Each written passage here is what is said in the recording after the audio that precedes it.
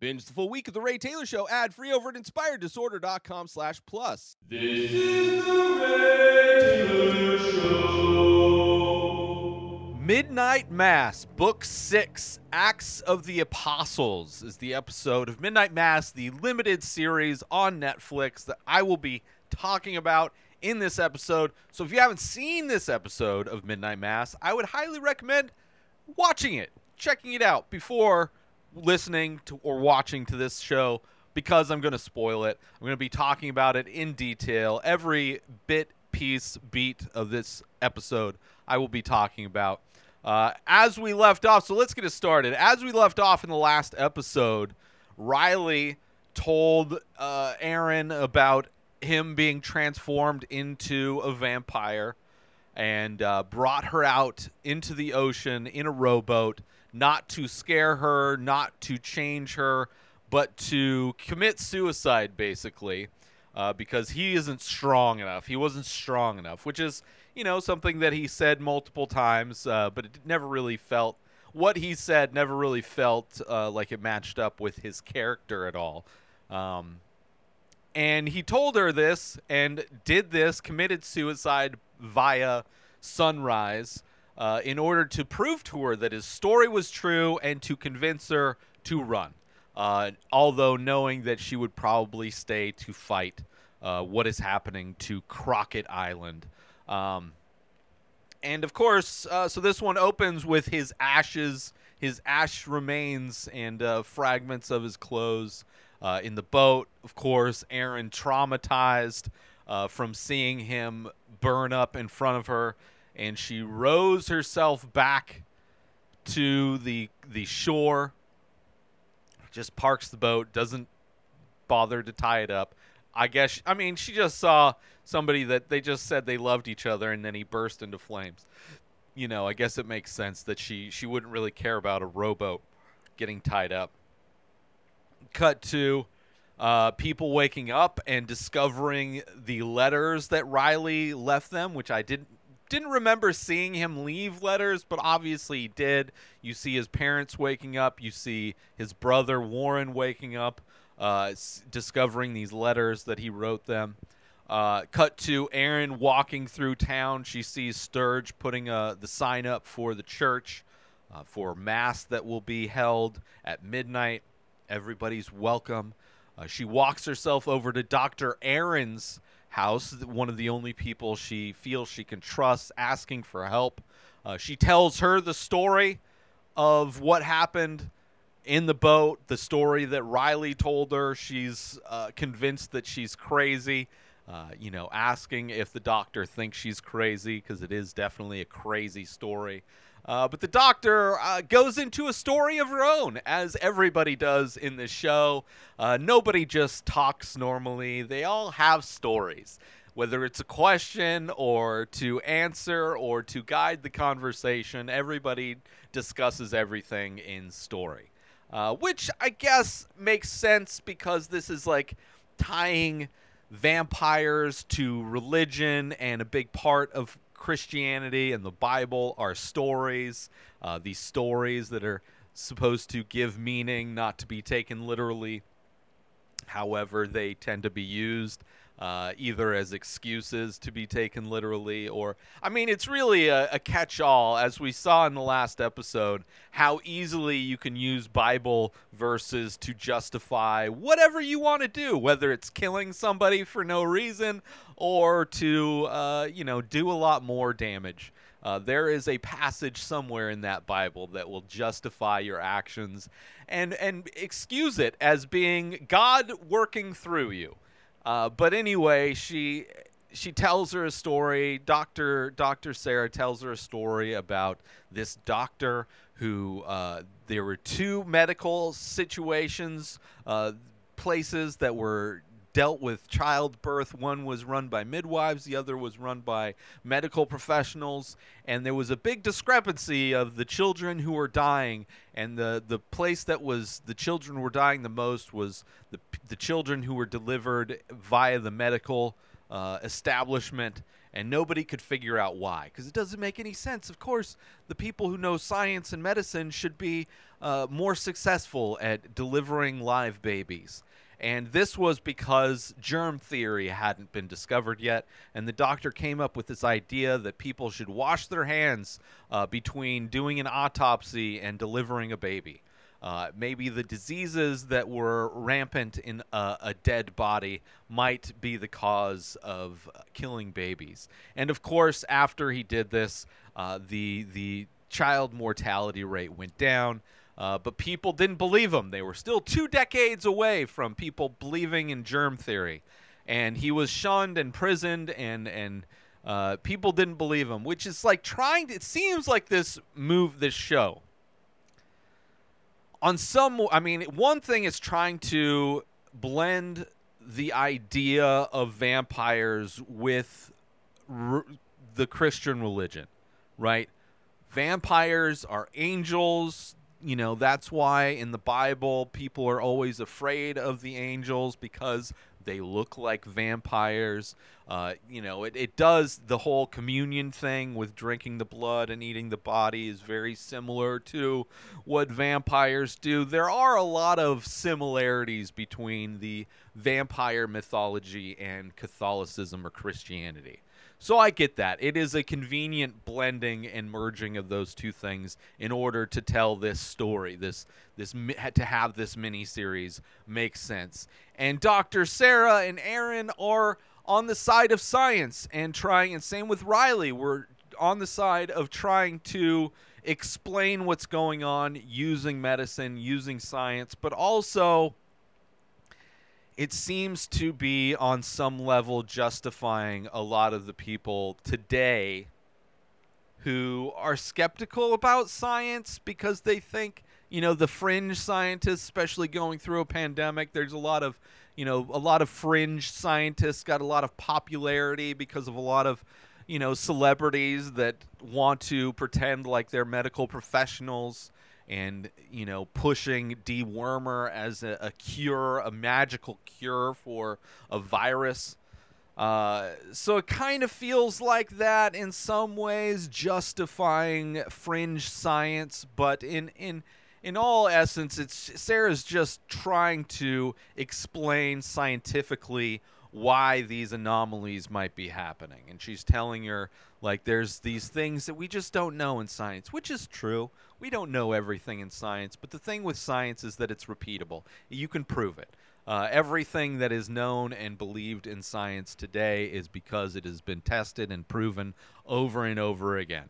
And we're constantly learning new things. So that is true.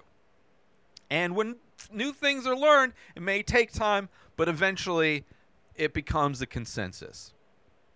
Regardless, she tells her this story about these kids, and she's doing that in a way to say, it's like, well, that guy was thought to be crazy, so, I guess you're crazy too. And then she goes and talks about her mom's blood and how she wants to send her mom's blood to get tested, but she keeps wanting to try and do this. And she talks about how, experiments are constantly repeated to be proven. So she pours a little bit of her mom's blood into a petri dish and then talks about, so you said Riley burned up in the sunlight, right? Just burst into flames. And then she puts the petri dish of blood in the sunlight and it burns up. She's like, I guess we're both crazy.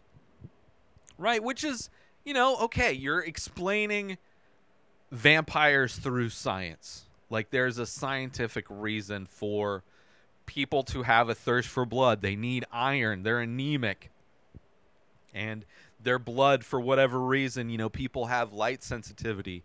And there's this thing where people have all of these issues, and maybe this is just like a version of that. It's in the same family of that. And then, of course, Miss Gunning's, her mom, Dr. Sarah's mom, walks in, looking younger even still. Aaron's blown away how young she looks.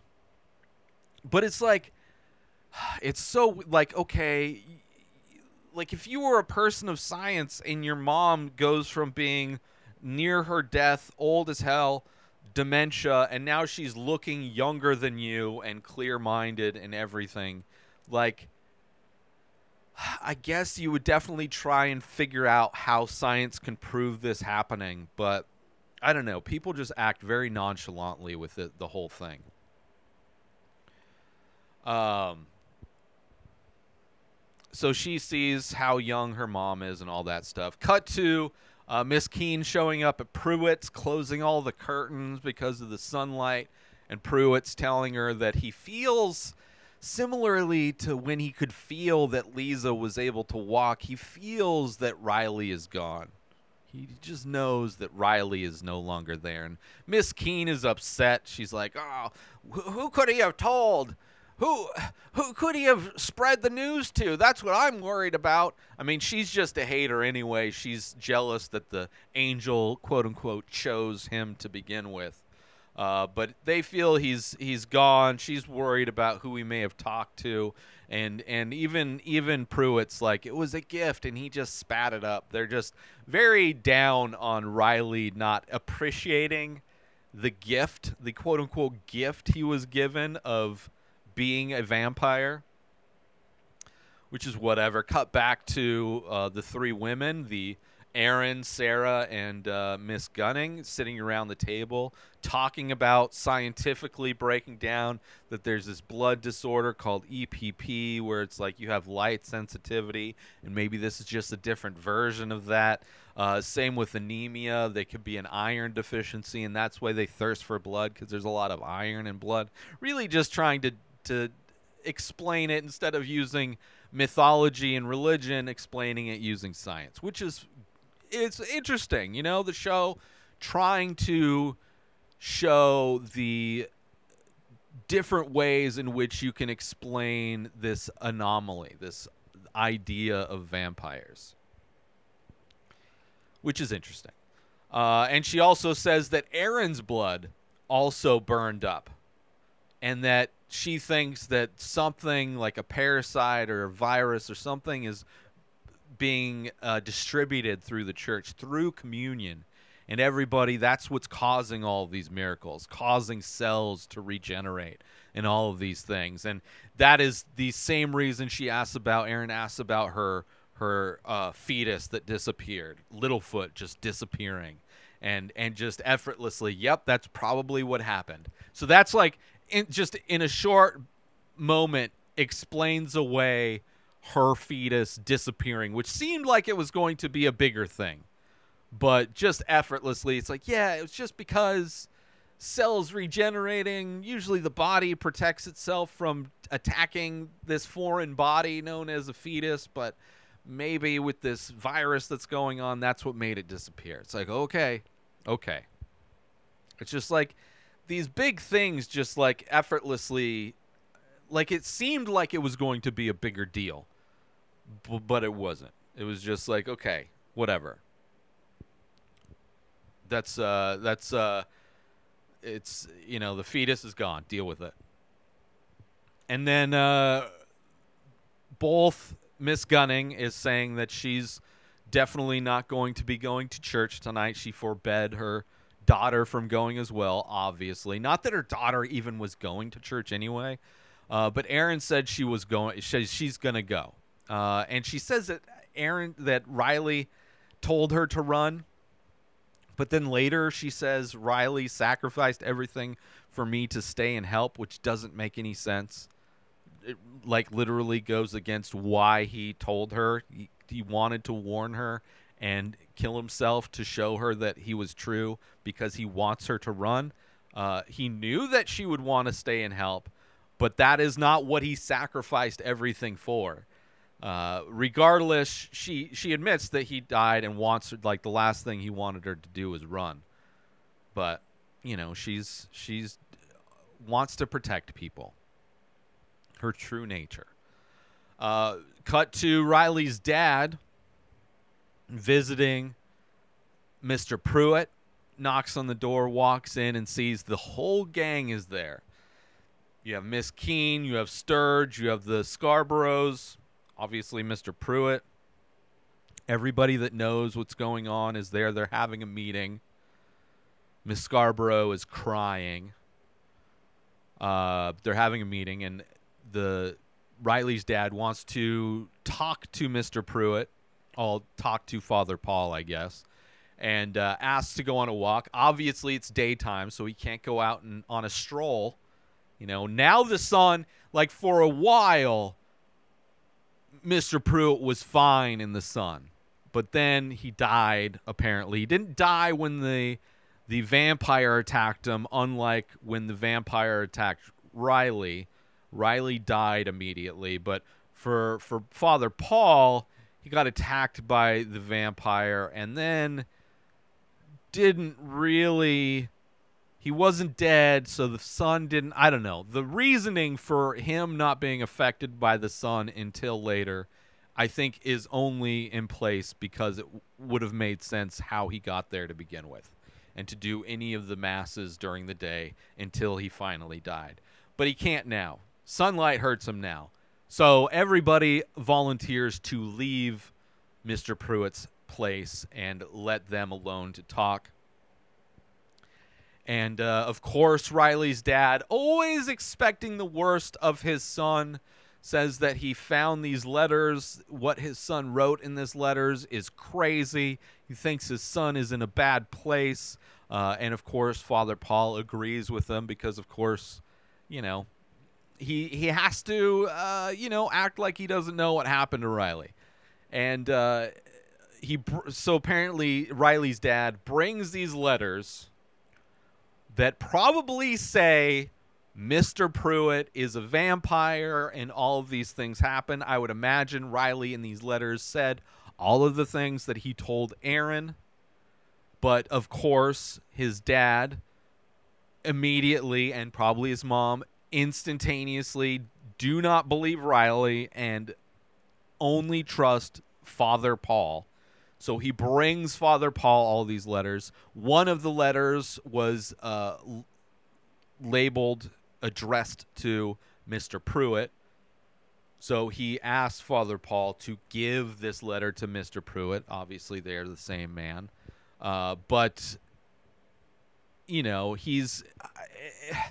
the reasoning for it is mind-blowing. It's just, okay, his dad didn't like his son, clearly. Always thought the worst of his son, blamed his son instantly. Like, when his son didn't show up, instantly thought he was, back on the wagon. Everybody, for some reason, just jumping to the conclusion that Riley would kill himself. Obviously, he did, but only because he was turned into a vampire. Just everybody seems very, like dismissive of Riley, like instantaneously, which is a bummer. So he gives him these letters. He doesn't want to go to the cops because if his son is in a bad way, he doesn't want to be responsible for his son getting locked up again. Again, just thinking the worst. Also, it's like, okay, if your son is suicidal, he's not going to, doesn't really make any sense. Your son's missing. Even if he's off the wagon, you don't want to involve the police, but, what if he's just depressed and wants to kill himself and, you don't want the police to stop him from killing him? You would rather him be dead than go back to prison? I don't really understand the justification, but that is the justification for Riley's dad not getting the police involved. Wanting to just, we're not going to trust people whose job is supposedly to help serve and protect, even though it's technically not. I'm going to go to a priest. So Father Pruitt tells him, or Father Paul tells him, to just assume the best, because he's assuming the worst. So just assume the best, which I'm sure is something that his dad has never done for his son, to assume the best. He ends up giving him the letters, one of which is for Father Pruitt. And after Riley's dad leaves, Father Paul, a.k.a. Pruitt, opens that letter, and it says, "Remember, we are all dust, and to dust we shall return." Probably a quote from the Bible. I guess not really. Kind of a nothing statement. You're going to write a letter to a person that you know to have transformed you into a vampire. This guy is using that same technique to create these quote-unquote miracles, and you write a letter to him, and the last thing you have to say to him is a quote from the Bible that we're all going to die someday. It's okay, I guess that's the thing. Cut to Aaron goes to visit Riley's mom, right? Because they're planning on trying to protect people. And she goes there to try and invite the family to go with her to the mainland. And she doesn't go. She's like, silly, it's Mass tonight. It's Easter Mass tonight. But why don't you tell? She assumes Aaron knows where Riley is, and she asks her to just have Riley come home. I mean, we're worried about him, right? Because they're assuming that he's out partying and he just doesn't want to go home because he doesn't want to upset his parents or whatever. They're assuming the worst. So Aaron tells her, it's like, listen, Riley is dead. And his mom's reaction is, fuck you, bitch. She pushes her away. How could you say that? Like, she doesn't want to believe Aaron is, for whatever reason, she instantly believes that Aaron is telling a lie for some reason. She's lying about Riley being dead for some reason, and she attacks Riley, and she's angry. She's like, get out of here. I can't believe you would say something like that. Really a reaction that doesn't make any sense. If a childhood friend came back, somebody that's, nice, she goes to church with you, she's part of your cult, she's taking the communion too, like, she cares about Riley, why would she lie about him being dead? Why? Why would that be the thing she's lying about? And then why would your reaction to her saying that be like anger and aggression? Doesn't make any sense. Whatever. She pushes her away. How could you do that? And of course she leaves. So she's like, whatever. It, doesn't make any sense, that interaction at all.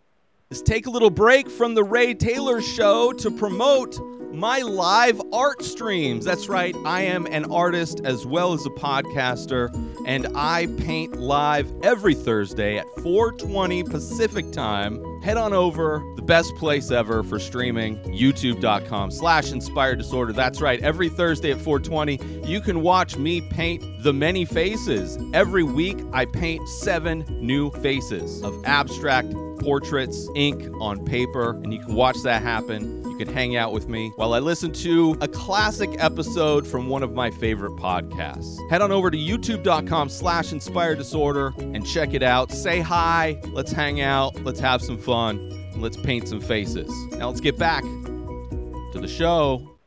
Cut to Dr. Sarah is at the sheriff's department, the office, the back of the store, and she's trying to explain to the sheriff what she believes is going on, that there is a contagion being spread through the church that is causing these things. These are things that are happening in the town. She scientifically believes that these things could be real and that they could be spreading, and that would explain why Lisa is being able to walk. That explains why people are looking younger, which if the sheriff had seen anybody that's definitely looking younger, like, he would, somebody started, he's somebody that's supposed to be grounded on some level, and to have a doctor come in with a scientific explanation for what's going on and having a situation where she thinks she knows why and where it's happening, and he's like, let me tell you a story. You know why I'm here? Well, after 9/11, I wanted to do good. And I eventually signed up for the police, and I kept working hard and doing my work and moving up, and eventually became part of a counterterrorism thing because I wanted to protect America. But then what happened? Everybody in law enforcement realized all of the Muslims who had been promoted to all of these things, because they had been promoted because of their knowledge of and language and cultural knowledge of Muslims and people of the Middle East. But now it turned, and now he was the villain. And the one time he mildly spoke up about something, he got shunned and got knocked down to being, just a regular cop in cop clothes, getting, so because of racism, he got abused. He got chewed up and spit out by a system that isn't really there to serve and protect the law enforcement. And that's why he chose to move. After his wife died, he's like, I can't deal with this anymore. I'm going to go to this small town where I can just disappear and I can just, make people happy that I'm doing what I do. So I don't intimidate. I don't overshare or overstep or intrude in any way. I don't even carry a gun. And still, Beverly Keane and a few others too look at me like I'm Osama bin fucking Laden. And you'd like me to investigate St. Patrick's? So even trying to escape racism and in trying to escape doing this, he's still thought of as, he's still dealing with racism, obviously. I mean, he moved to an island, a heavily religious island, a cult within a cult of people, and he is the other. And the thing, a lot of people in this country, especially nowadays, are attacking are the others, the minorities, the marginalized groups. Anything that's not a straight, white, conservative male is attacked in America in 2022. Although this show came out a couple years earlier. But so it makes sense why he's hesitant. Also, he's a cop, so just being a cop, cops will regularly think of any reason not to do their job. And so he doesn't want to do it. He doesn't want to overstep. And they both, he's like, listen, you have this, secondhand knowledge from Riley, who is not reliable to begin with. Everybody's shitting on Riley. The dude served his time in jail, is doing everything, doing meetings, there's no sign of him backstepping or any of this. He doesn't seem suicidal. He doesn't seem like he was even tempted to drink, unlike Joe, who clearly was tempted to drink. But everybody just assuming the worst for Riley, a very unreliable person because he made a mistake. I don't know if anybody watching this has any friends that have ever gotten DUIs, but DUIs are maybe they didn't kill somebody in their DUI, but DUIs happen all the time. A lot of people, if you lived I lived in San Diego, it's hard to find somebody who grew up in San Diego without a DUI. That's part of living there in a lot of situations. It's more rare to find people that don't have a DUI that spent college in San Diego. Right? But in this story, in this show, it is, people are just like, ooh, you're a horrible person. You are the scum of the earth. I don't know. You're very unreliable. Anyway, cut to Aaron and the two Gunnings, the mother and daughter Gunning, are going to the dock because they want to take their blood samples to the mainland. They also want to get off the island because something's going to happen. So they go to the docks. Both ferries aren't there, which for Miss Gunning, the older of Gunning, she's like, I can remember one time in my entire life where the ferries didn't run on time. And so it's very unusual for both ferries to be out for maintenance. And you have Sturge clearly sabotaging the boats that are there, just holding a piece of mechanics in his hand, electrical. He's sabotaging all the boats, clearly. That's what's happening. He's part of the crew, the God crew. He's making sure nobody can get offshore, making excuses. Definitely saying that, this is the mayor told me to do this stuff, which doesn't make any sense why they would be doing that the day before Easter Sunday. Just obvious, clear as day. They all know. This doesn't make any sense. But he makes sure to tell them, make sure to promote the Easter Vigil. Make sure you guys go to the Easter Vigil. Why would you want to go to the mainland? It's the Easter Vigil tonight. So now it's nighttime. Cut to the sheriff finally filling out a missing persons thing for Riley. And, of course, the electricity goes out. He looks at his clock. It's 7:50, so it's close to the time. Well, I guess it's still a few hours away from midnight mass. But 7:50 is when the electricity goes out. He gives Sturge a call to see what's up. And, of course, Sturge is standing right by the power station because he is the one that just turned off the power. He doesn't tell the sheriff that, of course. And the mayor is standing there with Sturge because obviously they're trying to, really, if there's no TV on and you can't get off the island, what else is there to do but Easter Vigil? We need to get as many people to the church as possible. So he calls Sturge, and Sturge is like, I don't know, I'll go check it out. And, just lies, and then, of course, hangs up, and he's clearly takes the fuses out, so even if they flip the switch, it won't turn on. And he tells the mayor that he is sabotaged about half the boats, but he'll get to the other half before Vigil starts. So apparently in the dark, he's going to strip away all the, disable all the other boats, which, I don't see anybody leaving at 8, but whatever.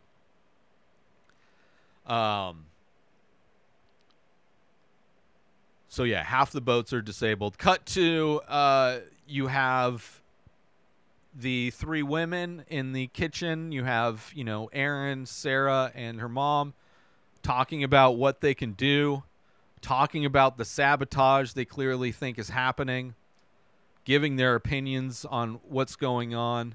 Erin says she's going to go. This is where she says that Riley sacrificed everything for me to help, which is not what he did. He literally tells her to run. She literally said moments ago, Riley told me to run, but now she's saying Riley sacrificed everything for me to help.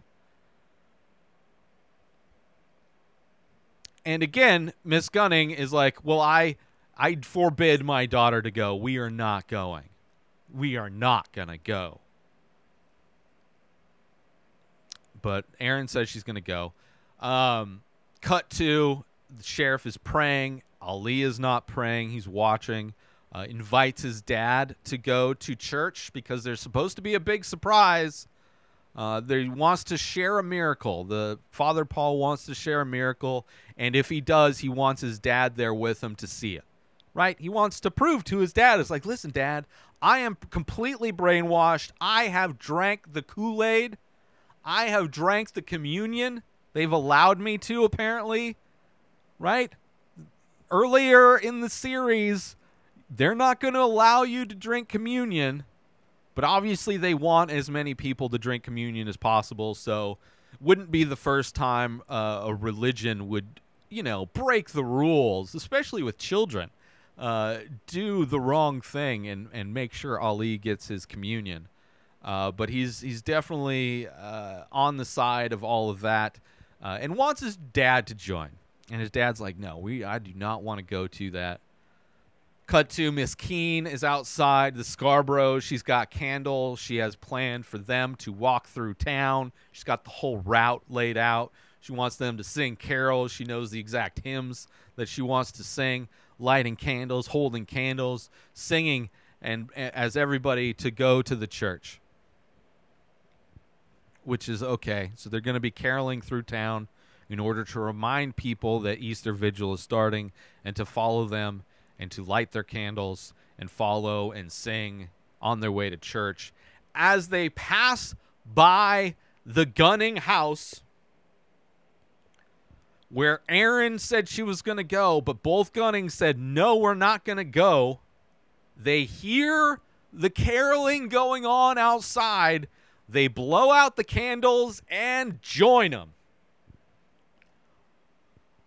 Multiple times, the Gunnings, we're not going to go. I forbid you to go. You should not go. And effortlessly, without discussion, as soon as the carolers walk by, we're all going. So they go outside and join the caroling along with everybody else. I understand why Erin would do it. She thinks that Riley sacrificed everything for her to fix stuff.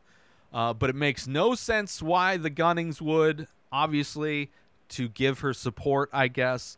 But after why, it just doesn't make any sense. It's baffling. They join. And then we see the cell tower get cut out, so there's no more cell service. And we also see the sheriff joining. So all of the people that said they weren't going to go are just going now.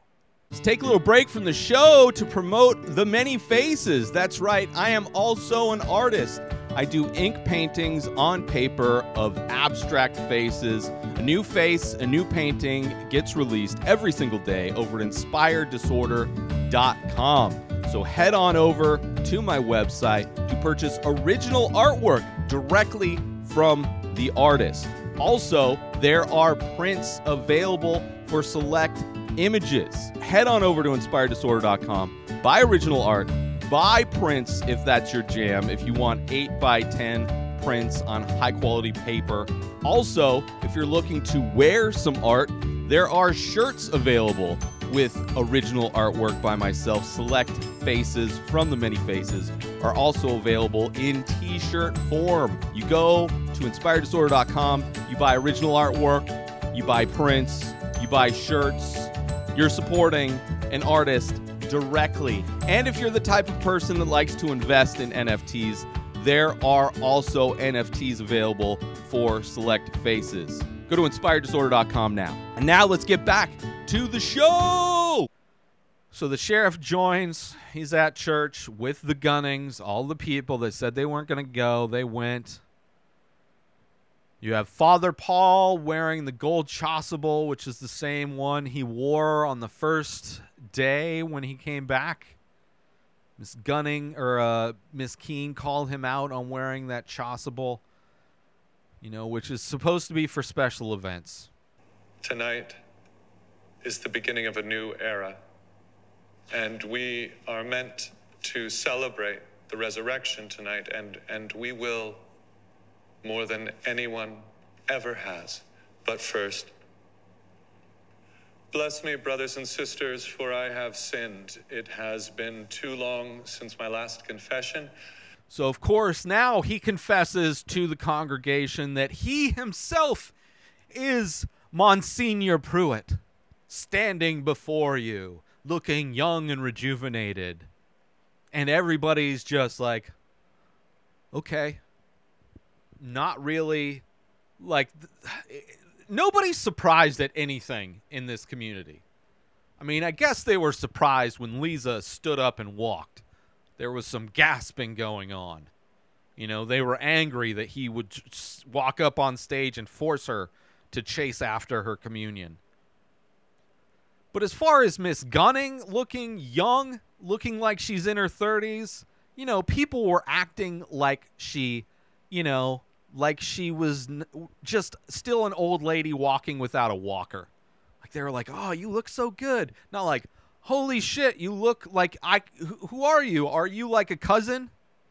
Like nobody seems to believe that relatives would exist. Like even when Father Paul, a.k.a. Pruitt, confesses that he's Monsignor Pruitt, and he's like, you probably noticed by how I sound, or maybe that how I look, that you had your suspicions. It's like if anybody looked like a younger version of somebody else, the first thing you would assume and would have no problem voicing is that you look like you're related to blah, blah, blah. You look like you're related to Mrs. Gunning. You look like you could be their daughter, their son, their cousin, their sibling. You look related to them. That's what you would think. In a real world scenario, if you saw a younger version of somebody else, you would not assume that that person regenerated. You would assume they're just related. Or you would at least comment on how similarly they look. well, you look like a younger blah, blah, blah.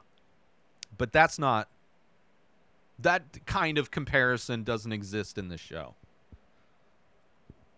So anyways, he confesses he's Pruitt. No real reaction. Miss Keene goes back to what seems like she's getting communion, right? They're going to do this demonstration with Sturge. And it looks like she's getting the goblet or whatever of communion wine, but then the camera shows all of the canisters of poison. You see a bunch of plastic cups back there that are ready to go with trays. So we find out pretty quick that it's not communion that he's getting. It's that he's being poisoned. And this is going to be the night of the poisoning. This is going to be what happens in so many cults where they drink the poisonous Kool-Aid and everybody dies. Going to be resurrected. They're going to ride the tail of Halley's Comet. So she goes back, she gets the poison. You see the canisters. Sturge drinks the poison. He gets the seizures, as everybody does, and he dies.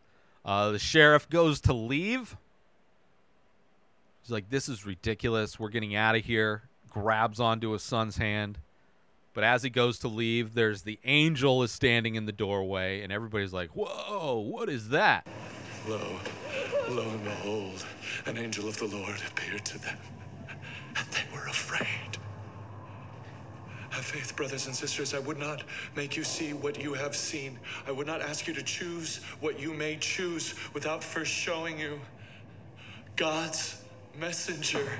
So the angel walks through the congregation, walks up on stage, opens his wings up. Everybody's like, right? Everybody's surprised. They're like, wow, this demon thing. And he's, this is what we were told in the Bible. This is why they always said, fear not, I am an angel. So he spreads his wings, and then all of a sudden Sturge wakes up, and then they hand out the poison to everybody. And Sheriff tries to leave again, right? Ali doesn't want to go. He's like, no, Dad, this is my family now. I'm into what they're doing. I don't want to go with you, Dad. So Ali, or Sheriff, pulls his gun, which he doesn't carry. This is the first time, apparently, he's ever carried the gun. Pulls his gun. He's like, you need to stop doing this. And, of course, he gets tackled. The gun goes flying. I think he pulls off a shot, but doesn't shoot anybody. I think he's, like, shooting at the angel, maybe. But I don't think he hits anybody. Anyway, the gun goes loose. He gets tackled. He's on the ground, begging for his son not to drink the poison. But, of course, Ali drinks the poison. I choose God, Dad. Drinks the poison. He dies. Everybody else starts drinking the poison. Not everybody. There's a few people that don't. Riley's parents don't drink. They're like, well, like finally they're like, okay, maybe we've gone too far. maybe our son had some good points. But a lot of people, majority of people, are starting to down this poison, which apparently Ali did take communion. Like, you have to have had communion. You have to have the vampire blood within you for this to work. Okay? So, like, I guess Ali, the only reason this makes sense and Ali didn't just kill himself for no reason is that they allowed him to have communion. But anyway, most of the people are drinking the poison. They're dying. They're all dying. And as that's happening, the old lady gunning, who's, young now, she picks up the gun and she shoots Father Paul right in the head, right in the middle of the head, which is pretty great. And you see his eye twitching. He falls down. It's pretty great. She shoots twice. One misses, I guess. And then, I guess, pretty accurate depiction of using a gun. People aren't necessarily a great shot, but that second shot she fired right between the eyes as far as nailing him right in the head. And after she shoots him in the head, the angel attacks her, flying out of the doors of the church. So she's gone. Maybe she gets turned or whatever, I'm sure. But the angel attacks her. And Keen says that, don't worry, Pruitt will heal from this, as his eyes, like, as he's laying on the ground with his eye twitching. Like, I don't know. We don't see if he wakes up or not, but she's confident that everything's going to work out all right. She also did not take the poison. She believes in all this stuff, but she didn't take the poison. But she says that he'll heal from this, and she tells everybody to take the sheriff to the back because they will need food later. So that is what she feels like. She is a human being, right? She is a human being, believes in all this crazy stuff, but values the life of other people in the same way she had zero value for Joe, calling him an it, having zero value for the life of the sheriff, considering him to be a snack post resurrection for everybody. Take the sheriff to the back. We'll need a snack later. This is the type of person Miss Keen is. And then Ali wakes up. All these other people start waking up. And all the people that did not take the poison are now being attacked by the people that were just poisoned and woke up. And so they're being fed on by the people. And as that's happening, the few people that have level heads on them, right, try to escape to the back room. Right? The sheriff gets to the back room. Dr. Sarah, Riley's mom, his dad doesn't make it. He ends up, trying to keep away, kind of sacrifices himself so his wife can, live and get back there. So he ends up getting fed on. But Riley's mom makes it. Lisa makes it to the back. Aaron, obviously. Warren makes it to the back. And they see, as they get to the back and close the door, that Miss Keen had also escaped to that back room as well. She's hiding from what's going on. And she's also the one standing between them and the door out of the church. And she's like, what are you going to do? Right? They have a gun. What are you going to do? Shoot me? I'll just be back 5 minutes later. And without hesitation, probably the best part of this show so far, without hesitation, Aaron shoots Miss Keen in the chest. Like, yes!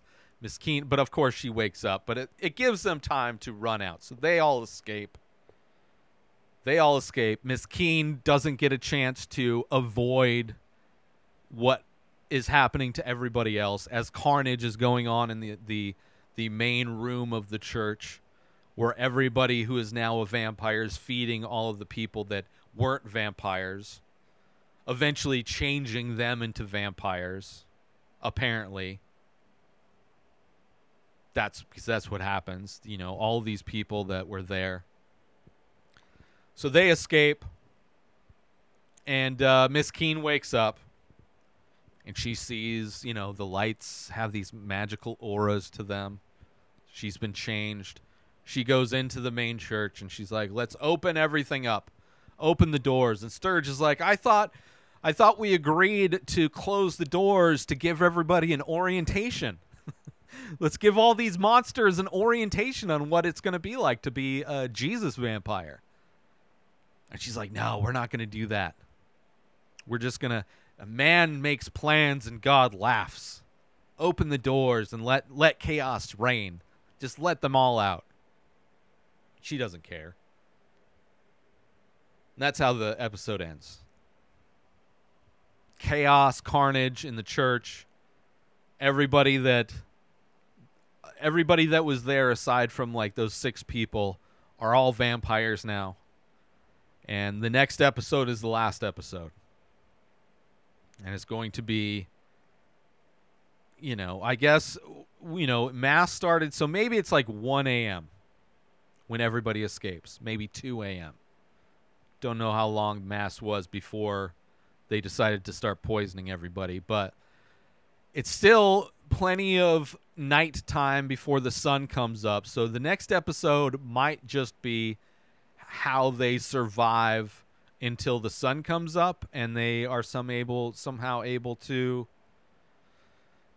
they kill them off in the sun. I don't really know. What's going to happen. Obviously, I haven't seen the last episode yet, but that's where we're at. You know, kind of, there's aspects of this show that bother me. Obviously, I've made those opinions known. You know, how they treated Joe, kind of a bummer. The thing with Riley gets turned orientation for no reason, just kills himself anyway. Everybody just assuming the worst for Riley. Aaron, knowing that Riley sacrificed everything to tell her to run, she says that he sacrificed everything for her to fight. Both Gunnings having nothing to do with the church anymore, have no problem going back to the church. The sheriff, the same thing, no problem going to church with his son. Obviously, his son was going to go anyway, so that's probably why he went. I mean, I can understand why all these people would go, right? I can understand the Gunnings, like, okay, well, what are we going to do? Not help? Let's help. But they don't show that. It just, last we knew, we're not going. And then all of a sudden the carolers come by and they're like, I guess we're going. Maybe they had a story that they cut out for time, since everybody has to communicate in story form. Miss Keene finally got what was coming to her, kind of. I mean, now she's a vampire. But I guess we'll see. We'll see what happens. Riley's dad gets killed. I mean, he's probably a vampire now, too. You know, it'll be interesting. I'm going to watch this final episode tomorrow. I'm not going to wait throughout the week to watch it to see what happens. But I did, because I do kind of enjoy it. I do have problems with this show, mostly because I have problems with Christianity, and I'm not a big vampire person either. So I'm sure those aspects are working against me enjoying the show more. But I do think it's well made. I do think the fact that people talk in long paragraphs makes sense because it is so similar to the Bible and how the Bible communicates through stories. So everybody that's involved with this story that's so tightly wound with the Bible, with Christianity, they all speak in parable. They all speak in story. So despite the fact that it's annoying, I get it. I get stylistically why things happen. It does feel like once things started happening, like the first few episodes felt like it was more fleshed out, more cohesive. And then once things started happening, there's a lot of logic jumps that start happening. And a lot of things just effortlessly get explained away when it seemed like it would have been a bigger aspect of the overall story, like Littlefoot disappearing, like people becoming younger.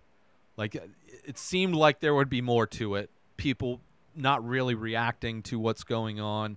Nobody at all acting like somebody would if they saw a younger version of somebody else. But all that being said, I am interested to see how this all ends.